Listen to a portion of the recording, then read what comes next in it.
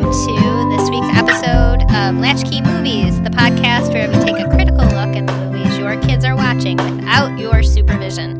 Today, we are going to talk about the 2017 version of Beauty and the Beast. Because we're only doing it once. Let's just be absolutely clear about that. At this point in time, we are only ever talking about Beauty and the Beast once. Yes. Once Yep. is enough. Absolutely. My name is Sarah. I am the mother of a 4-year-old boy. And I'm Briar. I have 3 kids, a 17-year-old girl, an almost 8-year-old boy, and an almost 2-year-old boy. Okie doke, let's get started here. It's gonna be a fun one. So we start with a nod to the cast because I feel like overall everyone did an exceptionally good job, and I don't want to spend too much time focusing on cast performances. So let's just real quickly, Sarah, who were your favorites? I really liked Dan Stevens in this because I feel like when he transforms into the prince at the end, he looks exactly like the cartoon version. Exactly. Every time I watch this movie, I am like, holy crap, like you could not have found somebody who looks more like that version of He really the was prince. perfectly like, spot cast. on. Spot on. And vocally, almost there. Good enough. And Right. I would say the same for Emma Watson, too. I think she was vocally about there. I don't think anybody was ever going to be quite perfect. Right. Physically, she certainly looked the part of Belle, Right. and she did a reasonably good job singing. I think people are always going to find something to bitch about, but that's because they wanted to be Belle, not because Emma did a bad job. Right. So, yeah, I would agree. I think they both held their own as far as the singing side of things go. Also, always love to see Audra McDonald and stuff, especially when she gets to play somebody with a grandiose singing part. And then Stanley Tucci. I just love him in everything. And they were really good together, Yes, I thought. they made a perfect pair. I was very fond of Kevin Kline's performance in this, and I always like Kevin Kline, but he had the absent-minded father bit nailed pretty well. Definitely. And it's just inevitable that there will be comparisons between the animated version from 1991 and this live-action version. So, Love Maurice is like the little wacky inventor in the animated version, but like Kevin Kline just did. I thought he was perfect as Maurice. Like I just really, really loved him in that role. And possibly maybe even better than her animated counterpart. I really, really liked Emma Thompson as as Mrs. Potts. She was just so good. Good. I disagree.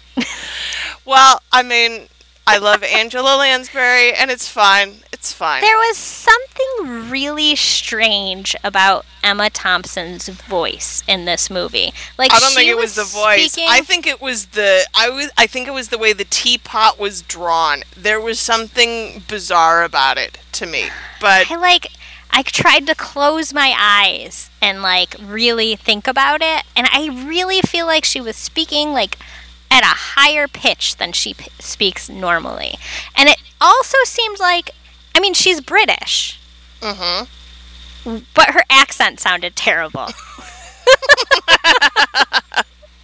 So she's British playing a British character, and her accent was just...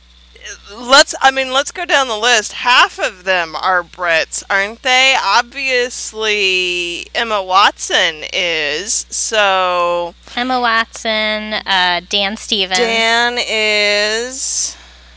I mean, that's it on our list. I'm trying I believe... There are definitely There are other a few British. others, though. I think so. But then if we're going to talk about accents, I don't know. It's always confusing to me, like when I try to think too literally about a movie that takes place in one country, and then like half the cast speaks with like a British accent, and some of the people speak with like a French accent. Like Lumiere speaks with like a super French accent. So is he more French than everybody else? When in fact, Ewan isn't he's Scottish. He's Scottish. Oh, yes. Okay, he's Scottish. Okay. But his wife at the time, she is French, and they had been together for years and years and years and years and years. So I feel like fake it well. But I don't think he does here. No, it's not really that good. I don't know. Not. I made my peace with this many decades ago when Jean-Luc Picard had the most British accent to ever be spoken aloud. So So you just kind of like hand wave it off. Yeah, it's fine. Yeah. Accents, whatever. I'm American. I don't care. British characters are obviously villains in Star Wars films, so it's fine. All right, so let's get started. This movie, it's Disney. It's got the standard castle introduction, but it does have the rose wall, which I really like. Was there anything else that was different? The entire castle was the Beast Castle. It starts at the top, and it's when the castle transforms back into Beast Castle. That piece at the top is the first part that transforms, and that's also where they bring that scene in. Okay, so look, I'm legally blind, and I'm just going to cop to not noticing that that's not Disney Castle there. No, it is not. It is not Sleeping Beauty Castle, and it is not Cinderella Castle. You're the castle expert from now on. We're just going to let you do these. I'll take it. So, we start with the beautiful enchantress, who is Agatha in disguise. She comes to the ball, and like, we have to talk about this ball. We're not even going to get 2 sentences into this description here, because this ball is really terrible. I think so. Something Disney has started to do for obvious socio-political reasons is that they've made things multicultural. And in so doing, at least here in this opening sequence for me, it kind of emphasizes just how awful the culture at the time was. Mm-hmm. Because, so, the Beast is a prince, and we'll get to the history here in a little bit, but the prince is, I don't know, he's throwing a ball, he's having a party, and all of these women come, and they're all dressed in, it's at least period appropriate, but it's all this virginal white dresses with, I mean, is everybody at the party dressed in white, or is it just the women? No, it's just the women. Okay. So the Beast is in black. Some of the servants and other older guests are in different colors, but the dancing portion with the young maidens, all of the maidens are in white, and it feels like you're watching a literal flesh market to me. It's so appalling. And that song specifically at that point is about him finding somebody at this party. So, are we... Maybe he's looking to get married, but maybe not. And I don't think that matters, because it's obvious he's scum of the earth, horrible human being. So, I don't know. It starts off bad for me, is what I'm saying. Is that it just, within seconds, I was immediately annoyed with this film. And it just gets worse. So, the Beast refuses to help the beggar woman. She curses him. It's not a good curse. I'll complain about it later. And she warns the prince that the curse will only be broken if he learns to love another and earns their love in return before the last petal falls. Alright, now I'm gonna have to give a brief history lesson. So the original story was written in 1740. That is the period of Louis XIV, also known as the Sun King. And if you're a Hollywood film fan, you probably know Louis XIV from The Man in the Iron Mask. So this is the replaced king. Theoretically, the prince we're actually talking about here is Louis. The Louis before he became the good king. Maybe that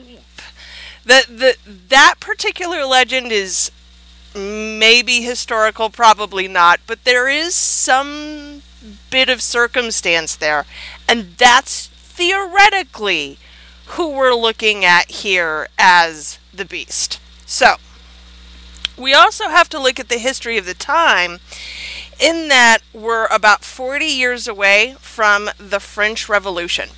So, while France was very egalitarian in some ways, it was also very Catholic.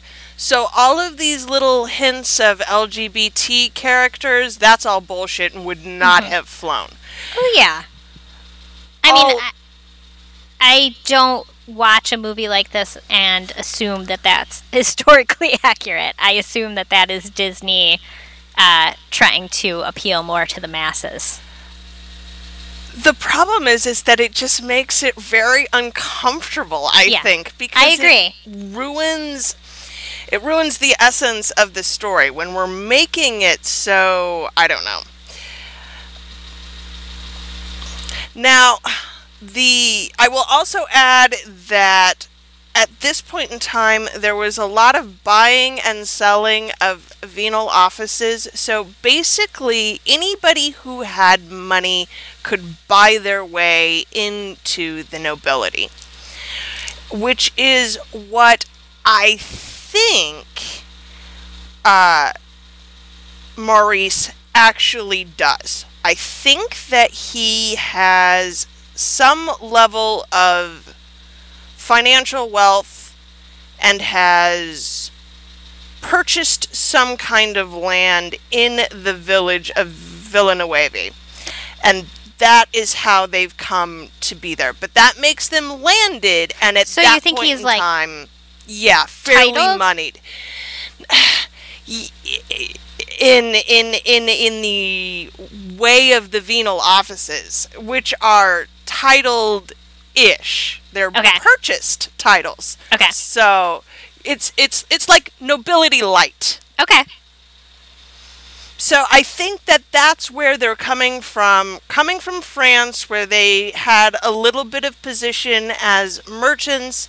He's purchased this title in the countryside for Belle, so they have a little bit of money, they have a little bit of influence, and Belle has a little bit of an education. Okay. So that's where we're coming from. So then we meet Belle. I guess some time has passed. This is the curse. I guess I don't understand it. I'll complain later. We have Belle and Gaston's I Want song. So feel free. Tell me all about this horrible song. I want to back it up a little bit. I say that a lot in this podcast. You do. But I'm going to back it up a little bit here. And I just want to come at it in that I am 36 years old, and as a female of that age, I was 9 years old when the original animated version of this came out. And I feel like anybody who's like my contemporary, anybody who was coming of around that same age at that point, we all had a Disney princess that we associated ourselves with. Some people liked Ariel the best, or Pocahontas, or nobody liked Pocahontas best. Nobody liked Pocahontas. I'm sure a few people liked Mulan. I'm sure more people liked Mulan than Pocahontas. All right, well, we'll get into that another time. So, anyways, being the slightly nerdy, slightly lonely, very bookish person that I was, Belle is my princess. Yes. So the original, the animated movie, is probably the Disney animated movie I have watched the most. It's definitely the movie I know the best. I know every word to every song in the original. And I will say that this version of Little Town, is that what it's called? Little Town? Little Town. That is such a stupid name for that song. Well, it's kind of a stupid song, but you didn't recognize it the first time, did you? You didn't realize until this time around what a stupid song it was. I will always love this song. But this version of it, I was ready to not like it, because I was ready to not be okay with Emma Watson singing, and I was ready for them to make like ridiculous changes to it. And overall, I really liked this version of this song. See, and it's not the version of the song I have a problem with, because it was well done, it was well sung, but I realized watching it what a stuck-up bitch Oh, Belle yeah, is. she totally is. She calls it provincial, like this provincial town. That didn't mean anything to me as a child, No. but as an adult, it means, look at these fools that I am forced to associate with. Yep. I'm the only person who appreciates literature in this entire provincial town. Yes. All these plebes. Stupid plebes, yes. No wonder they don't like her. She's all hoity-toity. Right? I mean, it's difficult for the townspeople to like her the way that she acts. And Gaston is... I'm going to complain about him a lot, but I feel like at some point in time we have to look at how he is just so much older than Belle. So I don't know if they did this deliberately with the casting, but we watched Emma grow up, right? I mean, she, with Harry Potter, when did that movie come out? 2001? I don't know. I think the first one came out in 2001. And she was 11 at the time. And I've just watched her grow up. Right. And Luke, who does Gaston exceptionally well, is my age. And so the whole thing is gross. Like, he's a 38-year-old dude going after... I mean, I realize it's only a 10-year age gap, but I watched Emma grow up, and now I can't think of her as anything other than relatively a young lady. And for a dude my age to be pursuing her is just gross. But that was the time. I mean, he had gone away to war. No, I think he also purchased a title. If we're going to be real honest about the time, I think he may have gone to war, but that's only because he bought a horse to get there. And that's how it worked. He bought a horse to get there. He's got a horse, so now he's Gaston. Ugh. I mean, he's got to have some money if he can eat 6 dozen eggs every morning. Right? Or he has a lot of chickens. Either way. So then we meet Maurice, and he is making the music box, and he's going to go to this convention. Is it a convention?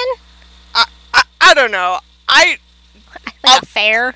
I'll be real honest here. I copy my show notes from Wikipedia. Okay. Because that's significantly easier than trying to go through it scene by scene. So Wikipedia calls it a convention, and I'm just going to assume that they're correct. Convention I don't care. of music box makers. In, exactly. 1700s France. 1740 France. Yeah, makes sense. Seems legit. It's down at the Music Holiday Box Hall. Inn. Yeah.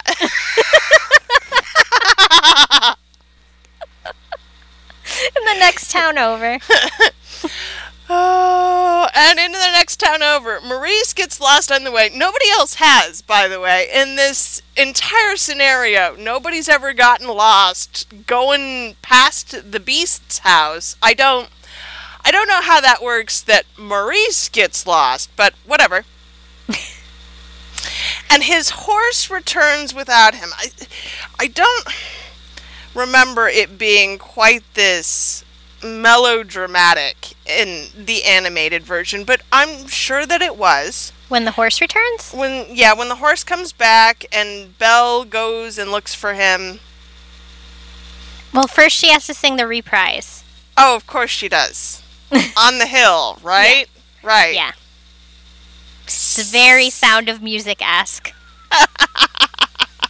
Like, even the outfit she's wearing is, like, so evocative of that. Like, with the blue, like, pinafore, and, you know, it's like, it's Maria von Trapp. It is, and I don't think, I would have to ask my mother-in-law, who knows much about clothes, but I don't actually think that is really period. I know the stuff at the beginning is, because I asked. Yeah. She said actually there might even be more lace, but on the whole, all of those dresses were correct. The yellow dress is technically accurate. The blue dress is not. Yes. Wow. I would not have guessed the yellow dress was accurate. The yellow dress is only accurate for a very specific kind of ball, and I guess we could argue that that's what she's going to there. I mean, it could be any ball, because it's just two people. Well, again, we're going with a loose definition of ball. Okay. So, Maurice goes to the castle. He gets lost there, and he decides to cut a rose, which is obviously the greatest crime he could possibly commit. Was that in the original too? Is that how? I don't remember. I don't know. I don't remember either. We'll have to check that for fact check. We'll fact check it. Because I don't recall how he ended up in the tower and imprisoned in the animated version. I think he runs into like a snowstorm and goes there for shelter. Yeah. And then the Beast just locks him up because he's the Beast. Trespassing? Maybe. But I think he calls him a thief in that one too. Mm-hmm. Because he's big on the thief thing. It is very much about he's stealing. Which would be kind of appropriate for the feudalistic time of the period. I may be overthinking this just a tad. Just a tad. So, let's remember it's still a Disney movie. Do we have to? Okay.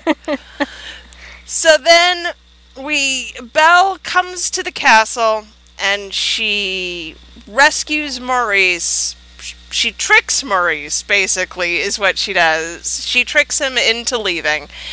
And then the castle servants decide that they're going to let her go. Because obviously they have to let her go if she's to fall in love with the Beast. Which, the whole thing is terribly orchestrated in a way that makes me uncomfortable as an adult. Like... This is arranged marriage levels of nonsense here. You know, these poor castle servants are desperate, right? They're gonna start, like... they have no choice, really, at this point. What else is their option here? They need the beast to fall in love, and a young woman of marriageable age walks through their front door. So we'll take her. I mean, you could also call this a horror movie very easily. It would just take a slight editing situation, and this would be a horror movie.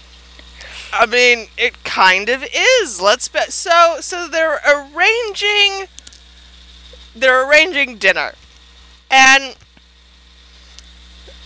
we have the iconic sort of "Be Our Guest" song, which they changed, and I'm very jarring and unsettling way. Yeah. It is just slightly different enough to make you uncomfortable if you know the song.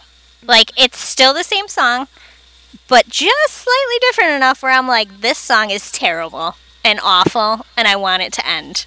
Well, and the connotations feel different to me, too. Yeah. It feels a little more sexual. It feels a little more... hinky. I don't know. Did we miss that stuff? No. Ewan McGregor is no Jerry Orbach. Well, that's certainly true. I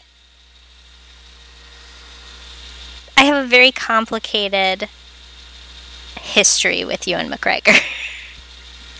And I feel like I need to share it just because it definitely tints my view of this movie. I used to be one of the biggest Ewan McGregor fans, I would say. I mean, we're talking pre-Star Wars days. I owned every movie he was in. Every movie. Even the really terrible ones. There's ones like The Serpent's Kiss. And he was in this movie called The Pillow Book. And they're awful, awful movies. And I didn't just see them. I purchased them and owned them. I was a huge Ewan McGregor fan. On VHS, no less. No, they were all on DVD. Oh, okay. So we're a little less dated now. Right. So at least we're on DVD now. But this was like, these aren't DVDs with like special features. These are like... the original ones that came in the $40 boxes. Exactly. All right. So I was a very big Ewan McGregor fan. He seemed like one of those celebrities who like really kind of kept himself like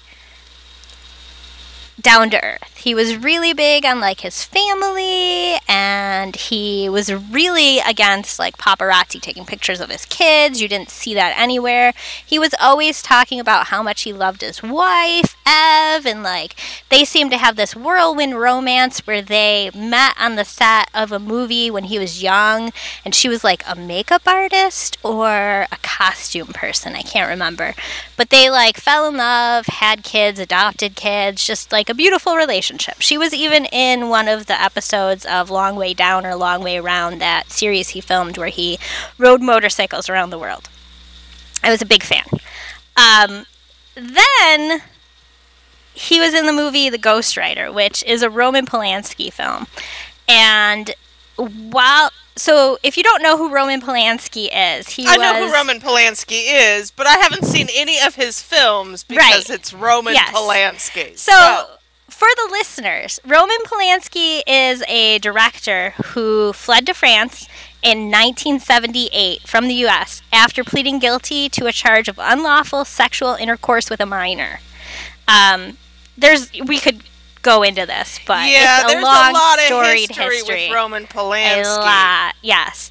But the impetus that sent him to Europe was that charge, that guilty plea of unlawful sexual intercourse with a minor. The girl was 13, by the way. So in 2009, he was arrested in Zurich. And this was right around when the movie he was working on, The Ghostwriter, with Ewan McGregor was coming out. So it was a hot button issue. They were asking all the actors about it in like press and stuff. And Ewan McGregor said, at that time, I don't comment on his case because it has nothing to do with me. I work with him as an actor, and I've known him for less than a year. Which to me just isn't enough for the father of multiple young girls at this point. But I brushed it off, and I was like, it's okay. He doesn't really know him. This is all, like really old news. Okay, we're moving on. Still loved Ewan McGregor. But then he left his wife for his co-star from Fargo, Mary Elizabeth Winstead. And the timeline of events is doesn't add up to me. Like, there was some cheating going on in my mind and in my opinion. And that was the final straw for me. It should have been the Roman Polanski thing, but it wasn't. It was the cheating on his wife thing. And so I am very much not an Ewan McGregor fan anymore. And it's like a huge betrayal. Like, I'm just very like, I really liked this guy as an actor. Like, I really, really liked him. I used to tell people that he was the only celebrity that I know if I saw in person, I would probably faint. Like, I would have that kind of reaction. And to go from, like, feeling that, strongly about somebody to, like, just complete betrayal. I'm just so annoyed with him now, and I can't even stand him. Like, and so him as Lumiere in this movie and singing that song in such a terrible way just makes it even more creepy. So much worse. And I'm like, I just can't, Ewan McGregor. I just can't. That one's such a tough question because, especially these days in Hollywood, like, who do you even like as a person? There's Tom Cruise, and even if you assume that he's on the up and up and not beating his wives, which... Or just not crazy brainwashed Well, by no, Scientology. see, that one's absolutely confirmed crazy. I'm talking about not beating his wives. You heard about Captain Crazy Pants, Jesus, Johnny Depp. Yeah, so I guess... Who is no longer Captain Crazy Pants because Disney has let him go. So, I think what this all does for me, and I mean, this might just be a product of getting older, but I don't have that hero worship of famous people anymore. Like, it's gone, because who knows what they're going to come out with. Can you really put all your support behind one person and then find out later on that, like, all this shit was happening in the background? Right? So I hate that tints my feelings towards this movie, but on the other hand, I think this movie is just that bad. And so it's not tinting it to the full side of that. My feelings toward this movie are not fully based on how I feel about Ewan McGregor. But it's a reasonable question to ask. I mean, I haven't seen Bohemian Rhapsody yet, and probably... I don't even know if I ever will. I have a real problem with Bryan Singer, and I realize that movie went forward kind of in spite of him. Right. And that no one really acknowledged him at the awards this year. But that doesn't mean he wasn't involved, and that doesn't make him any less of a fucking predator. Right. And I don't know that I can support his work on any level.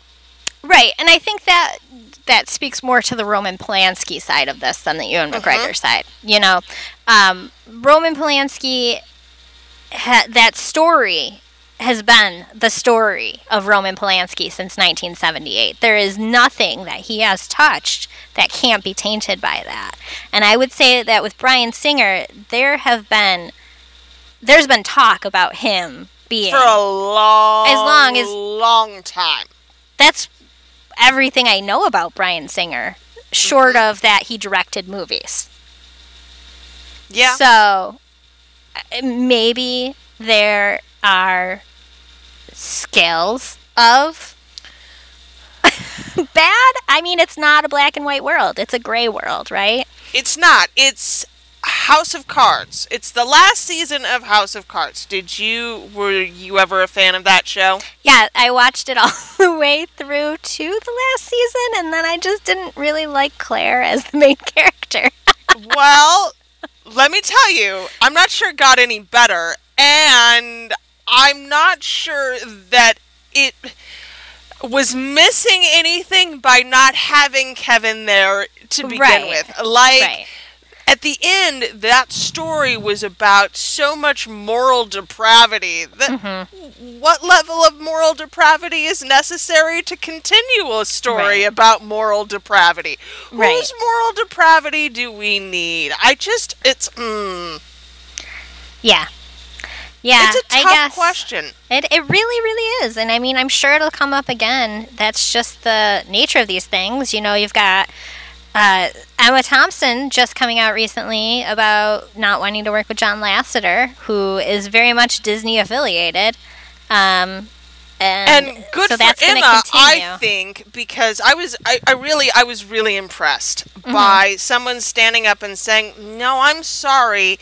There are women who are forced to work with this man who can't say no.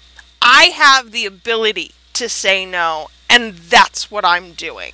So I'm really very impressed with that. Yeah, absolutely.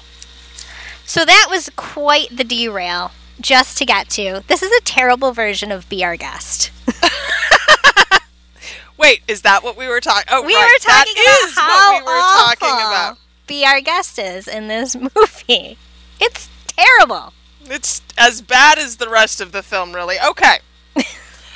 So after the bad Be Our Guest, we have the Forbidden West Wing and the Rose and the wolves and the beast gets injured, and this was all relatively accurate to the animated version. Yeah, yep.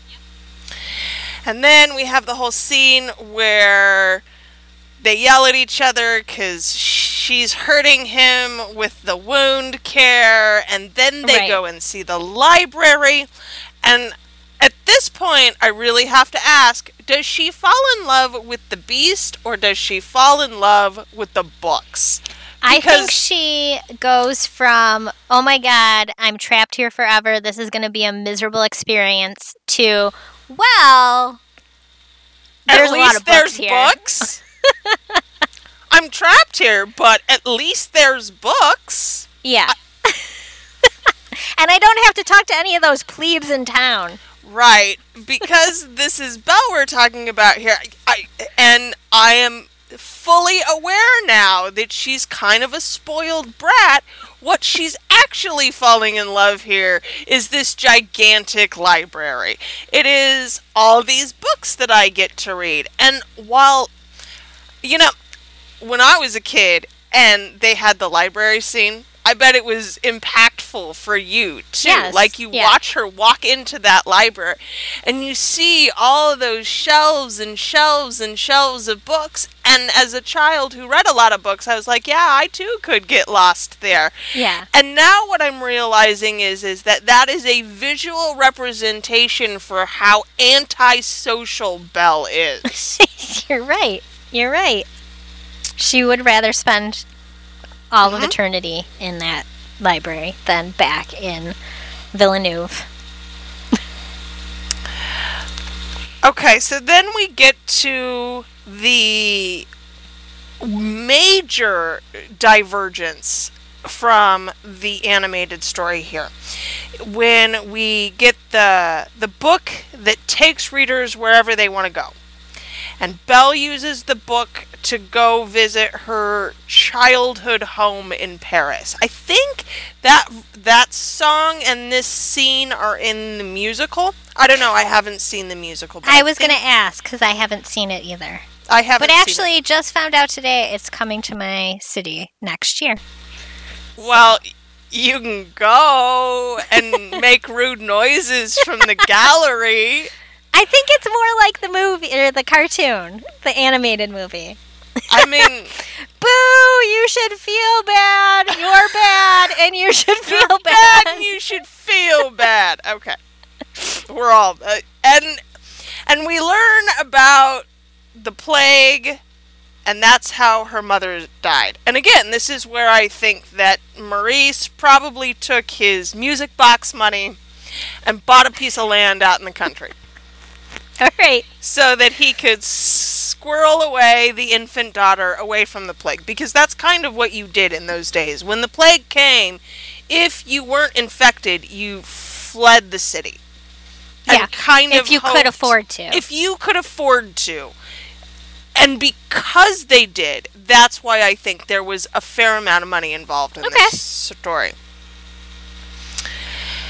And, okay, so let's talk about a few of the other differences besides this whole plague scene. So, let's start with the difference between the live action and the animated versions just in general.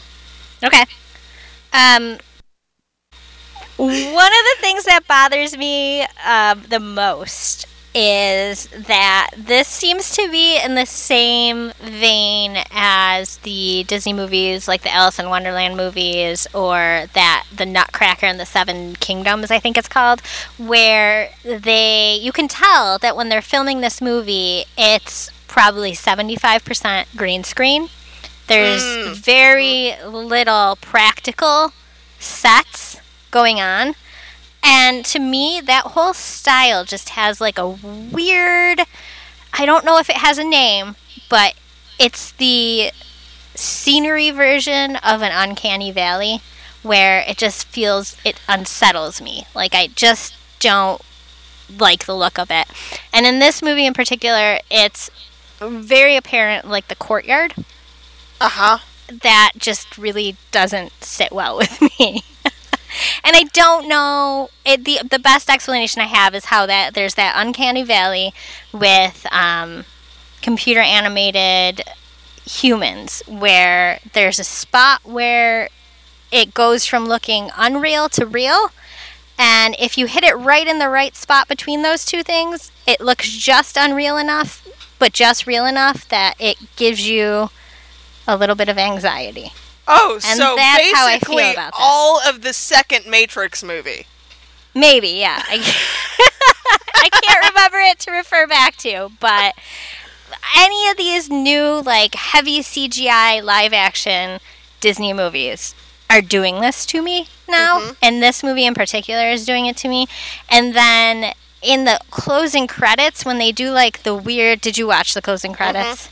With the weird, like, images of the people, and they, like, look towards the camera. That set it off big time. Yeah, that's bizarre. That's bizarre. So, as an actor, green screen work is tough. I have to imagine. It is very difficult to interact with things that only exist in your mind. And when you're doing that work, you kind of have to build it all out in your head. So that when you are moving around through it, it actually at least exists in some way. Some people are better at it than others, and I think some directors are better at getting actors to work through it. I am generally more comfortable with this phenomenon in Marvel movies, because even though I know it's all green screen, the actors are still having a good enough time that it doesn't matter. It's never even fazed me in a Marvel movie. So, like, no, but it really is bothersome in this one film. It gives me anxiety. I don't know, I can't enjoy this movie because of it. And I won't watch any of those Alice in Wonderland movies or the Nutcracker and the Seven Kingdoms or whatever it's called. Well, and we're back to Alice in Wonderland. How much do we enjoy movies with Johnny Depp in them now, who is an alleged, we'll say alleged, although I hear the video evidence is pretty damning, wife beater. Let's let's talk about the difference between the prince as a man and a boy, because I think some of my irritation with this curse factors in here as well. You do? Okay. We're told in the beginning that the curse happens and then some time passes. Yeah. We're never given a real understanding of how much time passes. And it's difficult. So if we use the Potts family as our judge, the best guess we can make is 10-15 years between Mrs. Potts and Mr. Potts, and that's assuming they were the same age when the curse happened. Yeah. Yeah, it's really tough on this one. In the animated one, I believe they say it's 10 years. And in the animated one, he's a boy when he gets cursed, which is a lotot of questions. Right. Because, see, because he What a mean ages. enchantress. Like, what enchantress enchants a 10-year-old boy to that life for being snotty? For being a snotty beast. If he's an adult and it's a different story. And it freezes, then I guess it is a different story, and I guess it makes a little more sense, except that it's really inconsistent. So, he doesn't age, and the people, the servants don't age, because they're inanimate objects, I guess. But time passes, I don't know. There's obviously some magic on the village because they forget that they're there. They forget and then don't care that they've been beholden to this weird beast creature for the last It's a feudalistic culture, so they would have been paying taxes or something. Well, they talk about how he taxed the village. In the very beginning, they talk about how he taxed the village for his lavish parties. And so, when they all become unenchanted and they remember, they're all happy. I think I would be like, damn it, now we have to go back to paying all these taxes. Well, exactly. I mean, if they didn't remember, then they weren't paying the taxes. Right. So the village itself must have gone through this lovely boom, right? You would think. It had money of its own to spend on things since it wasn't beholden to its prince anymore. Or is this more of was the village maybe frozen too? Well, no, because Mr. Potts ages. But do you think did he though? Or was he just older than Mrs. Potts? I don't know. Because Cogsworth's wife, what about that age difference? To all appearances, Cogsworth's wife was an old hag to begin with. I mean, which... I don't know. Which is another dimension of talking about older women that we're not even going to get into here, because we do not have time for that bullshit. So basically, I think what it is that you and I cannot clarify this because there is no clarification, because the writers of this movie did a terrible job and that just wasn't brought into it. Exactly. It's just terrible plot hole. It's all just terrible.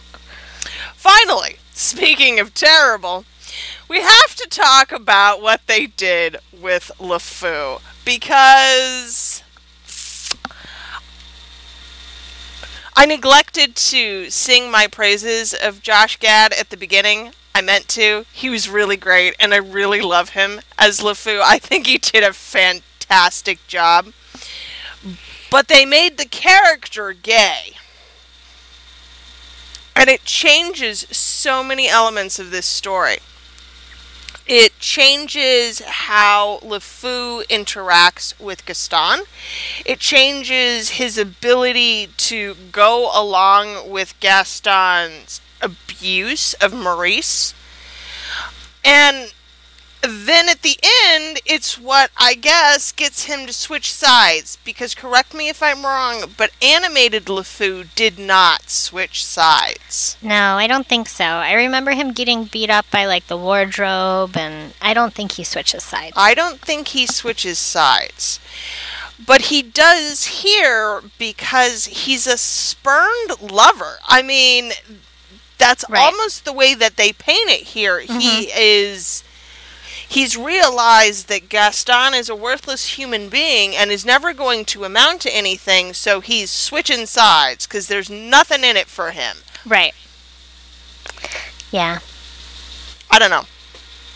I think there is certainly some potential there, but again, I come back to 1740s France Catholic.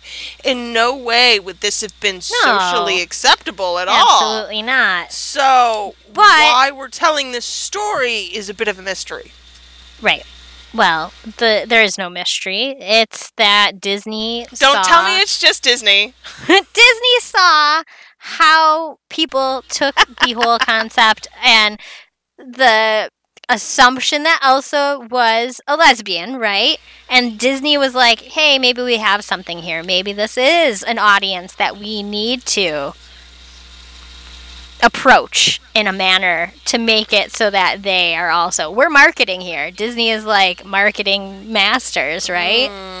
We're marketing, or are we pandering? Pandering, yes. Absolutely. For sure. I was trying to be a little bit less... But yes, definitely pandering. They're pandering. They saw how people embraced it, and they went with it, and they were like, well, this is a way we can do it in a relatively easy way that hopefully doesn't offend too many people, and here we go. It's not about being offended. It's about the essence of the story has fundamentally changed because of this. I hesitate to call it a love triangle because nobody loves Gaston more than Gaston. But there's something else here now.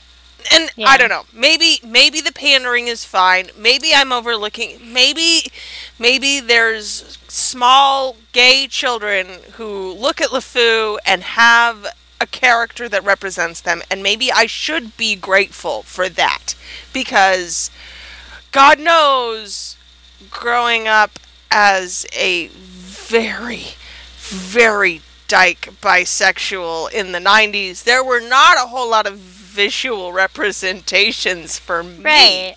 So just having anything that Yeah. vaguely resembles me would have been an encouraging thing at the time.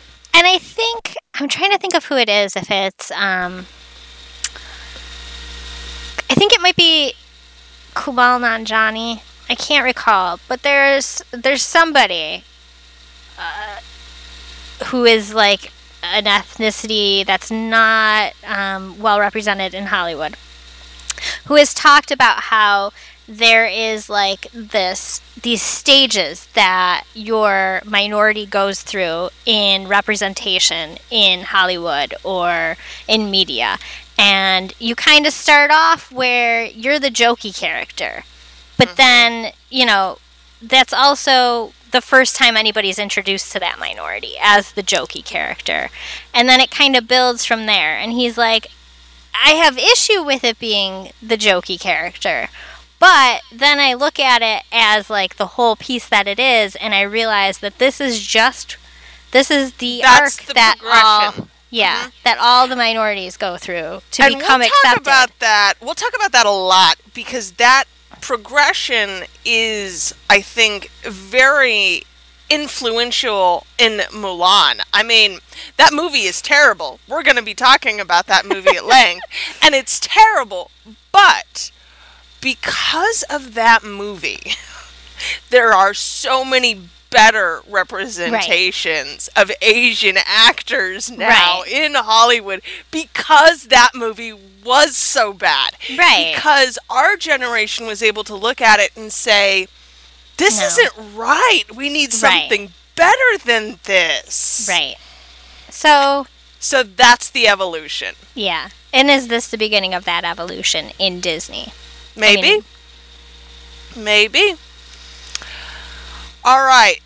Finally, we have a bunch of the big scene, and we're not going to talk too much more about it. I do want to talk about how this, when the movie came out, and I don't know if it was true when the animated version came out, but there was a lot of talk about Belle and the Beast and Stockholm Syndrome. So what they did in this movie was to really emphasize how the Beast lets her go. I mean, they did in the first movie too, but it was really clear here. He's letting her go to go and save her father so that when she comes back, it is her choice, and she's chosen him because she loves him. Certainly not because he's the best available option. Or his library. Or his library. But because he's let her go and she's free to choose. So let's talk about that a little bit. What makes him letting her go? Is this if this was your daughter, would you want her in this particular relationship with the Beast? Well, no. No. And Maurice doesn't either. No. No, he doesn't. He even as she's going back, she's having to convince Maurice about his value as a person. Which again, is that because she's learned it or because she was fucking held prisoner? I mean,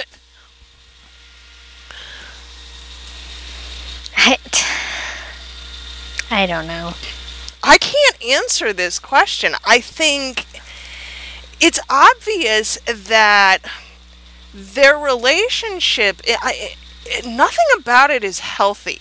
And there's nothing about this movie that, like, I'm glad my children don't like this movie. I'm glad they've overlooked the original animated version. Yep. I don't know why my parents allowed me to love this film. Because they just saw it as a bookish heroine, and that's not a bad thing for your kid to want to be. But there's way more to it than that. And people just didn't pick apart. People didn't pick media apart like that back then, really. I mean, they did, but not... Or they did. I'm minutely. feeling like any critique of this movie at the time would have been perceived as wildly Christian. And that the objections were because of a religious thing. Because that's what most of the movie objections were in those days. I mean, we were at the pinnacle of, like, Tipper Gore and the whole what are your children watching on TV kind of thing, but that was all conservative Christian values. It didn't have anything to do with the actual content, which I am now examining through a feminist lens and saying, what the fuck is wrong with this shit? How are we letting our kids watch this movie? They're not, by the way. I'm glad they're not because I wouldn't be allowing them to if they liked it. I don't know how I'd have that conversation. Sorry, kids, you don't get to watch this one because your heroine here is... I mean, how do you explain that one to your young children? Right. But yeah, I would not want them watching this movie. I would not want them watching this movie at all. But I will say, you can and should feel free to appropriate all of the Halloween costumes. All of the dresses. Fair game. They're all fair game. The Beast is also fair game, although most little boys do not want to be dealing with that much facial makeup. But Candlestick, Clock, whatever, do it up. You do you. These are great Halloween costumes. All right, do you have anything else to say about this travesty of a film? My final verdict is that I hate this movie. For so many reasons, and in so many ways, I hate this movie. And didn't hate the movie as a kid. I mean, and that's really what's so painful about this to me, is that I didn't hate the movie as a child. I loved it, and now, looking back on it, I can't understand what I loved. Maybe this is the movie that made us little feminists. Maybe this is where we all realized that it was just fucked up as all get out, and this is unacceptable. Okay, don't watch the movie. Disney, please stop making live action remakes, please. They're not going to. They're not going to listen to us. They're not. We've got The Lion King. The Lion King is terrifying. coming. Aladdin, which is going to be terrifying. The Jungle Book was not awful. It wasn't great, but it was not awful. However, if that's the best that I can say about it, I don't... Yeah. There's one thing I did like about this movie, and it was Belle's dress at the very end. Oh, that is a pretty dress. It was such a pretty dress. It is a pretty dress. That would have been like a lovely wedding dress. I actually did look at that. I'm renewing my vows next year. And I actually went through almost all of the Disney princess dresses before I ultimately decided on a modified version of Elsa's dress from Frozen Fever. It's got flowers on the train. It's going to be gorgeous. But I really like Belle's dress at the end. This dress is great. This dress is great. I really liked the yellow dress too. I thought that it was a great live action version of the dress that I had imagined for so many years. And I am a little bit jealous of Emma Watson for getting to wear that dress. Yes, it was what we all wanted. Yes, that dress. And the books. And the gold on the dress. But where does that come from? Came from the ceiling? Yeah. She sang it down from somewhere. I don't know. The magic in this book is, I'm telling you, the magic in this story is all over the place and consistent. Yes. Yep. Indeed. All right, guys. That's been Beauty and the Beast. Please don't suffer through it alone. You can find us on LatchkeyMovies.com and at LatchkeyMovies everywhere else, Twitter, Facebook, Instagram. Please do call and send your kid reviews. That's like 30 seconds. Record your kid telling us a story about their favorite movie. That number is 402-885-4875. We would love to hear your kids' opinions. And please do review us on iTunes. It's important. I'm still not sure why, but it's important, so review us on iTunes. And thank you for sticking with us on this one, because it was not fun. Oh, sure it was. Come on. This has been a blast. We've had a great time. Oh, my God. We appreciate you. Thanks, guys. Bye.